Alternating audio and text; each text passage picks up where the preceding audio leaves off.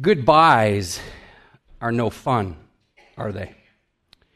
We just returned from a few days with our two daughters and their families in Virginia, and I cry like a baby every time we leave. In our family, some of our most painful goodbyes are when we left our parents and siblings to serve as missionaries in Mexico City for 3 years. That was a hard goodbye. Another gut-wrenching goodbye was when we left our previous church after 14 years to follow the Lord's leading to serve with you here on Team Edgewood. And our family we're now experiencing a different kind of farewell. Some of you know about this farewell as we say a long goodbye to my mom, who was recently placed on hospice. This week, when we're with our grandkids, our oldest is 5, his name is Pip. I said, Pip, what does goodbye mean to you? And it was so precious, I asked him to repeat it. I went and got a piece of paper. That's what pastors do, always looking for sermon illustrations. And so here's what he said. He calls me Pa. Pa, goodbye is when somebody who you really love is going back to their house, and also if their house is far away from somebody else's house. Well, as we come to the second half of Acts chapter 20 in our On Mission series, we're going to see and hear and encounter an emotional goodbye from the Apostle Paul. Because the Apostle Paul's preparing to leave, and before he leaves Ephesus, he calls the elders, the church leaders together, and he gives them an exhortation to keep going. Because he knows they're about to go back to their faraway house. We could summarize his goodbye this way, and this has application to our world today. If you want to finish well, celebrate God's provision in the past, surrender to his plans in the present, and make sure you're serving faithfully in the future. Last weekend, Pastor Dan did a super job, and he helped us mine for golden nuggets. He was in the first half of Acts chapter 20, and his main point was this: a gospel-centered life compels us to gather together, to grow, to give, and then to go with the gospel. Speaking of giving and going, thanks to your generosity, 611 children from around the world will receive the gospel and other gifts in their Operation Christmas shoeboxes this year. Way to go, church. Next weekend, we're going to begin a brand new series. We're calling it The Cast of Christmas. And I'm really looking forward to next weekend especially. We're going to look at the Old Testament and what the Old Testament says in anticipation of Jesus coming. We're going to look at what the prophets said. And then the next week, the joyful proclamation of the angels. And then we're going to journey with the shepherds. And then we'll see what happens when this cast of characters comes face to face with Jesus Christ, the main character of Christmas, on Christmas Eve. Now, on Christmas Eve, we're going to have 2 services. Christmas Eve, that's December 24th, at 2 and 4 o'clock. But we're also going to have an eve of Christmas Eve service. The day before Christmas Eve, we'll have a service at 6 o'clock. So December 23rd at 6, Christmas Eve, 2 o'clock and 4 o'clock. Acts chapter 20, verse 17 sets the context for our text. If you have a Bible with you, open up to Acts chapter 20. There are Bibles in front of you. If you don't own a Bible, please take that Bible as our gift to you. Verse 17, we read these words: Now from Miletus he sent to Ephesus, and he called the elders of the church to come to him. It's been our practice to consult a map. It's helpful. The Apostle Paul has been in Ephesus for about 3 years. I circled that with purple. That's where he's been hanging out. Now he goes on a journey. He goes north into Asia, that pink area. Then he crosses over, lands near Philippi in Macedonia, heads to Thessalonica, Berea, comes down, circles around Athens, lands in Corinth, comes all the way back again, and he's going to come and land just outside of Ephesus in a town called Miletus. Now, you can read in the book of Acts, he thinks about traveling by land when he gets there, but instead he decides to take the Channel Cat. Well, or something like that. He takes this like commuter ship that just jetted along the shoreline, and he stops in Miletus, and he calls for the Ephesian elders together. It's almost like a spontaneous pastors' conference before saying goodbye to them. Now, Miletus is a seaport town. It's about as far away from Ephesus as Rock Island is to Aledo, just to give us some context. Now, I've benefited from the exegetical outline of Warren Wiersbe in this passage, and I'm going to be utilizing elements of his excellent work to frame our study today. So let's learn how Paul's mode of ministry can be a model for our ministry as well. Number one, let's celebrate God's provision in the past. It's normal to share memories from the past when you reconnect with someone. My guess is if you gathered with family these last few days, you did that. We do that all the time when we're with our daughters. We're like, do you remember when? And they often say, do you remember when? And Beth and I are like, no, we don't remember that. But we tell significant stories. We repeat experiences, highlights, fun times, and even sad times. We go all the way back to our childhood sometimes. Well, Paul does something similar. Check it out, verses 18 to 21. And when they came to him, he said to them, "You yourselves know how I lived among you the whole time from the first day that I set foot in Asia, serving the Lord with all humility and with tears and with trials that happened to me through the plots of the Jews. How I did not shrink from declaring to you anything that was profitable, and teaching you in public and from house to house, testifying both to Jews and to Greeks of repentance toward God and of faith in our Lord Jesus Christ." So first, we see the manner of his ministry. From the very first day, Paul hung out with people. He wasn't like this religious celebrity who spent time in the green room. Now look at verse 18. "I lived among you the whole time from the first day I set foot in Asia." That word among means together with them in their midst. Paul was a shepherd who spent time with his sheep. Notice next the motive for his ministry. Paul was committed to serving the Lord, you see it, with all humility.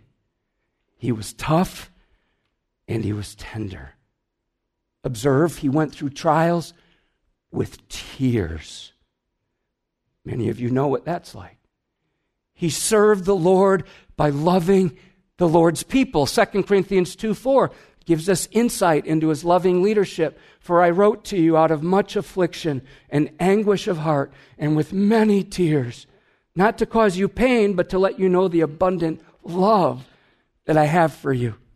Verse 20 gives us the message of his ministry. Paul says he did not shrink back. He didn't avoid sharing the tough truths of God's word.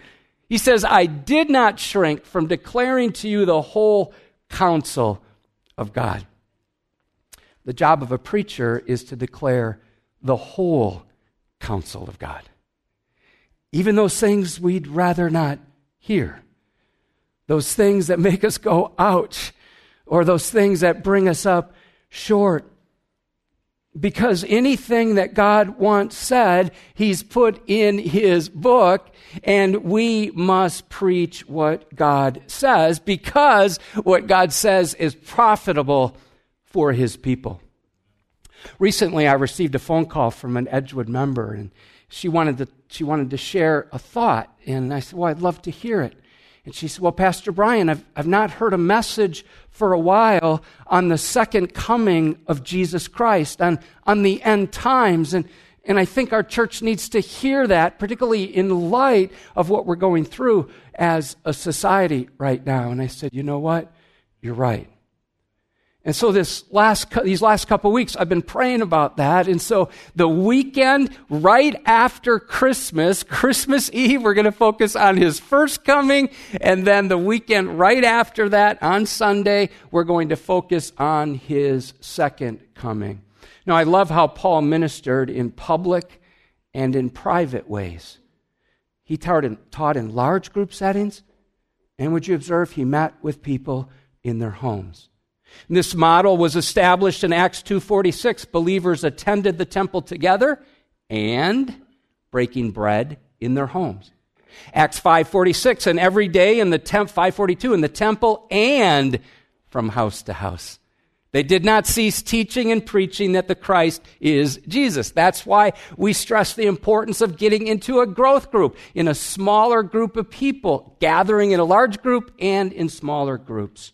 He not only ministered in every place, observe, he spoke to every person, testifying to both Jews, those from a religious background, and Greeks, those from a pagan background. We've pointed out several times the message of the gospel is repentance toward God and of faith in our Lord Jesus Christ. In the Greek, repentance and faith are joined together. We're called to turn from the way we've been living, turn from sin, and turn in faith to Jesus Christ.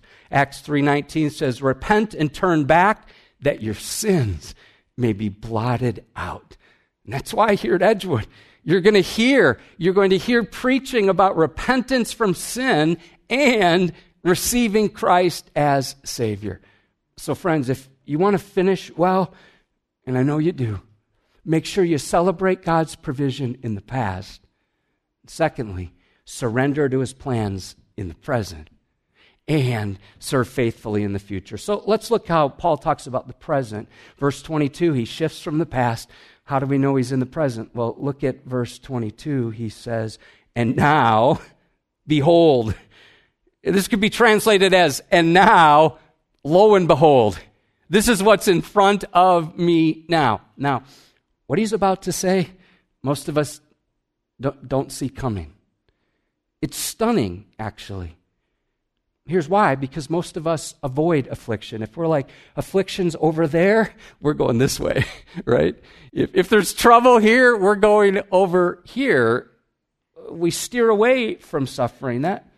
That's not what Paul did. And now behold, I'm going to Jerusalem, constrained by the Spirit, not knowing what will happen to me there, except, here's what he does know, that the Holy Spirit testifies to me in every city that imprisonment and afflictions await me. He's bound by the Spirit. The Spirit's making it very clear that he's to go. He's not looking for the easy button. And somehow the Holy Spirit made it clear that imprisonment and afflictions awaited him. And the tense indicates the Spirit earnestly, repeatedly told him this. And he still wanted to go. The word affliction means to be compressed, squeezed, crushed. Brothers and sisters in Christ, there's no way to avoid affliction. There's no way. 1 Thessalonians 3:3, Paul said about his own suffering, we were destined for this. 2 Timothy 3:12 doesn't let us off the hook of hardship. Indeed, all who desire to live a godly life in Christ Jesus will be persecuted. Not might be, not maybe, will be persecuted.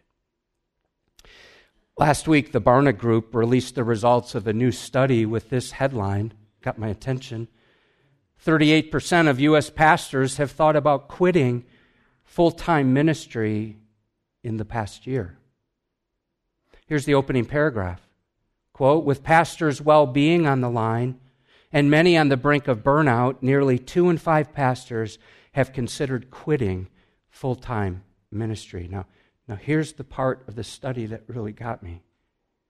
That percentage is up 9 full points since church leaders were asked that same question at the beginning of this year. From January until now, 9% higher. So I had a pastor's roundtable meeting. I meet with a group of pastors once a month. I try to go whenever I can. We met here in Rock Island, and that group is growing. And I brought up this survey, and one of my pastor friends said, "Is that all? I thought it would be much higher." And I could tell from his face that he was part of that statistic. Listen, ministering as a minister during COVID and the tumult in our culture has certainly not been easy, but guess what? It's not been easy for any of you. Any of you.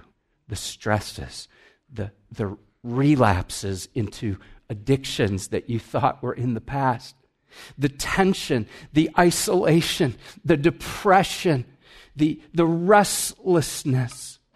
Now, I'm also encouraged, though. Another study found most pastors are persevering through all those troubles. What a good example of how our feelings are not to dictate our faith. Wiersbe then sees 6 graphic word pictures, which explains why Paul didn't pull the plug on ministry. So Paul runs headlong into affliction. He steers into struggles. Well, here's why. First of all, he saw himself as an accountant. Look at the first part of verse 24. "But I do not account my life of any value, nor as precious to myself." It's like he added up his life, and he got to the end, and he concluded that he was valuable to the Lord, but at the same time, he didn't prize his own personhood. He didn't highly esteem himself because he focused on exalting the Lord. Perhaps your mind is going to another passage with the word count in it, Philippians chapter 3. "But whatever gain I had, I counted as loss for the sake of Christ."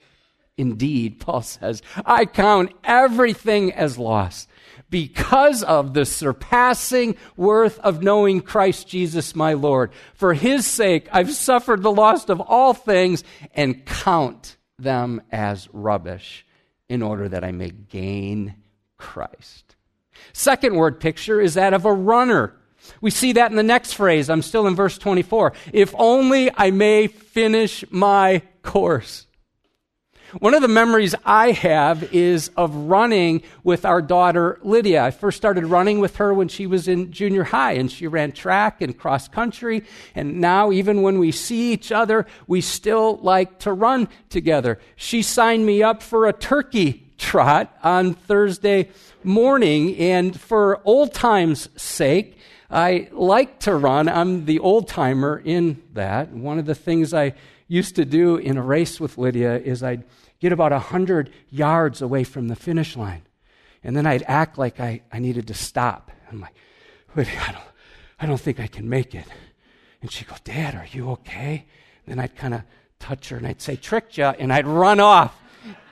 Try to get to the end of the finish line before she did. It never worked.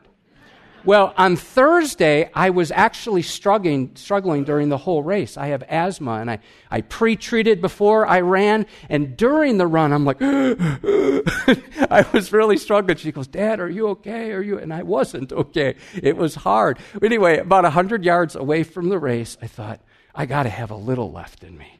So Lydia's looking at me with this deep concern on her face, and I just took off running. But because I didn't have any gas in my tank, she just blew by me. Listen, Paul is not interested in slowing down. He's not like, well, let me coast into eternity. No. He's got his eye on the finish line, and he is running full speed. The word finish means to bring to the full end, to complete the course. Paul sees his life, and we must too, as a race to run, a course to complete. In 1 Corinthians 9, He's like, I don't want to be disqualified. I don't want to be DQ'd in my life. This is what he writes. So I do not run aimlessly. I do not box as one beating the air, but I discipline my body. I keep it under control, lest after preaching to others, I may find myself disqualified. Shortly before the Apostle Paul died, he wrote some words, and we have those. The last words of our loved ones are treasures, aren't they? We have that treasure in the book of 2 Timothy. 2 Timothy chapter 4. Right before the Apostle Paul died, this is what he said. I want to say this. I have fought the good fight. I have finished the race. I have kept the faith. Will you be able to say that? Will I? In Colossians 4:17, he looks out at Christ's followers, and he wants all of us to finish strong. This is what he writes. See that you fulfill the ministry that you have received in the Lord. Made me think of Erwin Lutzer's radio ministry, Running to Win. Friends, let's run to win and not slow down. The next word picture is that of a steward. Notice the next phrase, that I received from the Lord Jesus. A steward knows he or she owns nothing.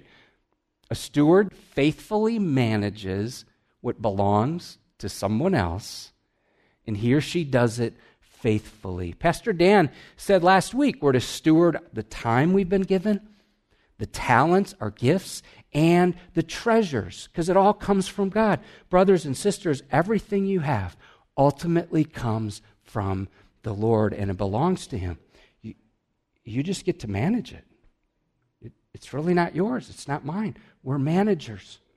And would you notice how the good news of the gospel and the grace of God go together in the next word picture? Paul pictures himself as a witness who is to testify to the gospel of the grace of God. The tense indicates he did so repeatedly with earnest intensity. Next word picture, number 5, is that of a herald. And now behold, I know that none of you among whom I've gone about proclaiming the kingdom will see my face again. That word proclaiming is the idea of a herald. A herald is one who's sent out from the king with an announcement. His charge is to give the message from the king, not to change it, not to add to it, but to give the message. Final picture is that of a watchman. A watchman protects the walls from the onslaught of the enemy. On our way out to Virginia, we stopped at a hotel and spent the night. I got up early the next morning to work on this sermon, and I'm out in the lobby area, and it was pretty early, so there's really nobody around. And after an hour or so, people started stumbling. You know how people look when they come out of their motel rooms in the morning and they're looking for coffee? Yeah, that was me when I came down, and I got to watch others kind of fill in the lobby area. And then the breakfast area opened up, and so now there's different people eating, and I'm still working. Well, I had to step away for a bit, and so I saw a mom and a young son off to my right, and I said, ma'am, could you watch my stuff while I step away for a little bit? She's like, yeah, no problem. Well, as I'm walking away, I decide to turn back to make sure she hadn't stolen anything, right? So I look back, and her 8-year-old son is standing at attention like this, like guarding my laptop. I mean, he's just all about it. And so when I got back, I thanked him. I said, dude, thank you. He saluted me. He said, you asked us to watch your stuff. When he saluted, he said, yes, sir, happy to help. And so when Beth came down, and I had texted her, I said, hey, Beth, can you bring $1 down with you? And so I gave $1 to this boy. He was pretty happy about that. And then I was just looking for an opportunity to give a witness. And so I said, young man, God has plans and purposes for your life. And he goes, yep, I know that. I'm like, okay. And so then I asked him what he thinks God wants him to do with his life. And Mason, I should have him talk to you, because this was his answer. play video games. I didn't know what to do with that. I looked at the mom. The mom was like rolling her eyes, and I thought I'd just leave that one alone. Paul is saying he's a watchman. He's standing at attention. Now, a watchman in the Old Testament guarded the walls. Why? Because at night the enemy would come. The watchman would guard the wall, and he would warn if there was a breach in the wall. Look at verses 26 and 27. Therefore, I testify to you this day that I'm innocent of the blood of all, for I did not shrink from declaring to you the whole counsel of God. That image goes back to Ezekiel chapter 3. Son of man, I've made you a watchman for the house of Israel. Whenever you hear a word from my mouth, you shall give them warning from me.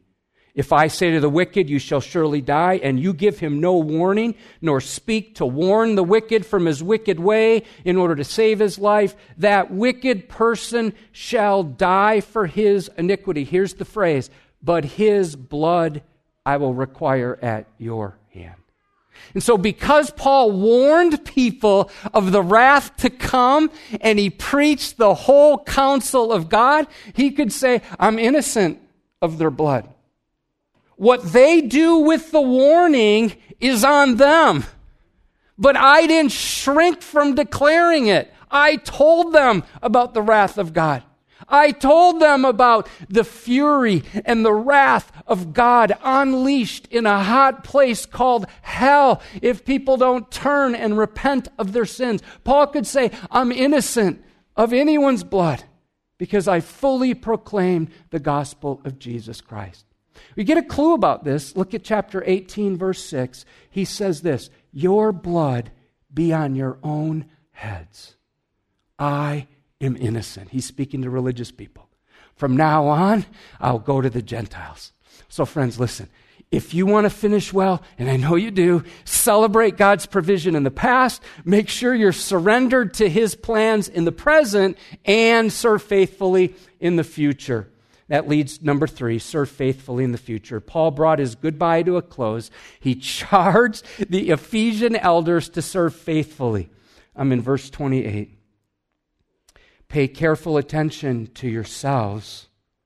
So he says, look to yourselves and to all the flock in which the Holy Spirit has made you overseers, to care for the church of God, which He obtained with His own blood. First, he says, heed your own holiness.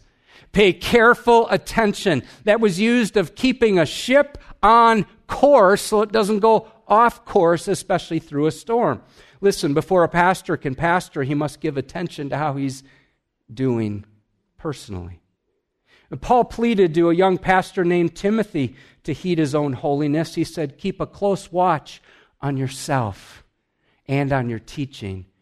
Persist in this, for in so doing, you will save both yourself and your hearers. Secondly, he says, shepherd the sheep. God calls pastors and church leaders to shepherd and oversee God's flock. Thirdly, feed the flock. That phrase, to care for the church of God, refers to guiding, feeding, and tending. You know, every Edgewood pastor takes the feeding of the flock seriously. I echo what Pastor Chuck Smith used to say, I want to have the best loved and best fed sheep on earth. You know, we see God's heart for feeding in Jeremiah 3:15. I'll give you shepherds after my own heart who will feed you with knowledge and understanding. Next, Paul gives 2 warnings. Here's why. Because he knows problems are going to enter the church after he leaves. So he says there's dangers around you. Look at verse 29. I know that after my departure, fierce wolves will come in among you, not sparing the flock. That word fierce means harsh, heavy, oppressive, severe. Consider how wolves hunt. They often hunt in a pack. They'll trail prey for days before launching an attack. They look for weak, straying, and isolated sheep. Well, I can't help but make an application there. If you're not connected on a regular basis to God's people, you're in danger. Because when you isolate, When you're by yourself, you are in a very vulnerable spot because it's then the wolves move in for the kill. In addition, wolves often operate in the dark. They often approach sheep from behind before they even know they're there. Let's take heart. Take what Jesus said to heart. Beware of false prophets who come to you in sheep's clothing. Everything looks good, but inwardly they are, check this phrase, ravenous wolves. Secondly, he says there's dangers among you. We guard ourselves because sometimes dangers come from within. Verse 30, we read this, and from among your own selves, he's writing to the church leaders, will arise men speaking twisted things to draw away the disciples after them. That word twisted means distorted, seductive, perverted. Paul tells us what he really thinks about these dangers. 2 Corinthians 11:13, for such men are false apostles, deceitful workmen, disguising themselves as apostles of Christ. In verses 31 to 35, Paul urges these leaders and us to serve faithfully in the future. Check this. Therefore, be alert, remembering that for 3 years I did not cease night or day to admonish everyone with tears. And now I commend you to God and to the word of his grace, which is able to build you up and to give you the inheritance among all those who are sanctified. I coveted no one's silver or gold or apparel. You yourselves know that these hands ministered to my necessities. He made tents, and to those who were with me. In all things I've shown you that by working hard in this way, we must help the weak and remember the words of the Lord Jesus, how he himself said, it is more blessed to give than to receive. Listen, there are at least 5 sins mentioned here that we need to be on guard against. Number 1 is carelessness, where we just stop caring. Paul says, be alert. That means to pay attention to danger because there's danger around us. Paul modeled this, right? For 3 years, night and day, he admonished people with tears. His warning and his weeping should serve as constant reminders to us. Make sure you're not on coast or autopilot. Secondly, shallowness. Verse 32 challenges us to grow by reading and heeding the word of grace. Listen, if you're just skimming along on the surface, it's not enough. It's time to go deep with God. Thirdly is covetousness. Verse 33, he reminds them about himself. He didn't covet silver. He didn't covet gold or fine apparel. Laziness, he pointed out how hard he worked in verse 34. Probably showed them his hands that were calloused. And then number 5, selfishness. We're told in verse 35 to help the hurting and serve those who are suffering. The word help means to take hold of another by the hand. True ministry is all about giving. It's not about getting. Very interesting. Paul here quotes some words of Jesus that you won't find in the Gospels. In some of your Bibles, it's in red. Words of Jesus. It is more blessed to give than to receive. You're like, well, what's up with that? Well, John 21:25 tells us Jesus did and said other things which even the books of the whole world could not contain. Well, here we have something Jesus said. He says it's more blessed, which means very much more blessed. You know, one of the ways that you and I can experience a big blessing is participating in Christmas Curbside, December 6th and 7th. We did this last year, and it was incredible how much you gave. And we're supporting several different ministries and organizations, Youth Hope, Pregnancy Resources, Safe Families, Christian Care, Active Day Healthcare, and a domestic abuse shelter for women. There are handouts out in both lobbies with lists of items that you can purchase and then just bring here underneath the portico on Monday and Tuesday, December 6th and 7th. You can also get that list on our website. Let me also say, as it relates to giving, some of you look for ways to bless others with your end of the year giving. Could I encourage you just to pray about what God might want you to do in giving to Grow Time so that we can reduce our loan principal on our facility renovation and expansion project? Now, speaking of how giving brings bountiful blessings, we want to recognize how God has used Loretta Reynolds as a Sunday school teacher here at Edgewood. Get this, for 62 years. She's stepping down because of some health limitations, or she'd still be teaching. When I asked her what led her to serve for over 6 decades, this is what she said. She was so humble too. God has given me many years to pray and to teach. Let me just stop there. I didn't ask her about her prayer. I was talking about teaching, but did you notice? She's praying for her students. She's praying for kids. She's been doing that for 62 years. Thanks be to Him, for His mercy endures forever. He gave me the grace and mercy to do it. I felt so inadequate, but since God is faithful, I tried to be faithful. I'm going to miss it. The Lord help me. There's no doubt that Loretta will hear these words from the Savior. Well done, good and faithful servant. She'll be here tomorrow morning. I've asked her to attend both services tomorrow so we can have her stand. She doesn't want any attention, so I took this picture a couple weeks ago. I had to plead with her even to take the picture. And an Edgewood member was sitting behind her, Tara Carter, and she said, "She was my teacher." And Tara said that she's very kind, but she didn't let anyone mess around. Loretta also taught Tara's daughters. Among others, she's taught our Lisa Mattia, our missionary Stacy Hobing, and Patty Steele. I reached out to Patty to get her thoughts. One thing that's always been an example to me is Loretta's faithfulness. Even when Loretta was experiencing some of life's heartaches, there she would be, ready to teach her girls. Recently, I had the privilege of observing Loretta teach. She still shows a calm spirit and has a sweetness to her delivery as she presents God's word and touches the lives of these little ones. It's been an honor having her as my teacher and having her as my colleague. She'll be greatly missed, but fondly remembered by the primary department. Also in my own family, she taught not only me, but Susie and Abby and Bryn. That's 3 generations. I wonder if she was your teacher or she taught any of your children. Could you just raise your hand? Anyone here? Look at that, okay. She has made a huge impact here at Edgewood. And I wonder who's going to take her place.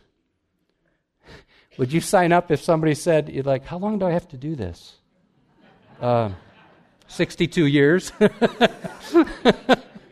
Hey, we'll see how that goes. So if you want to finish well like Loretta, celebrate God's provision in the past, surrender to His plans in the present, serve faithfully in the future. So after focusing on finishing well, check out Paul's final goodbye. It's so tender. When he had said these things, he knelt down. He prayed with them all. And there was much weeping on the part of all. They embraced Paul.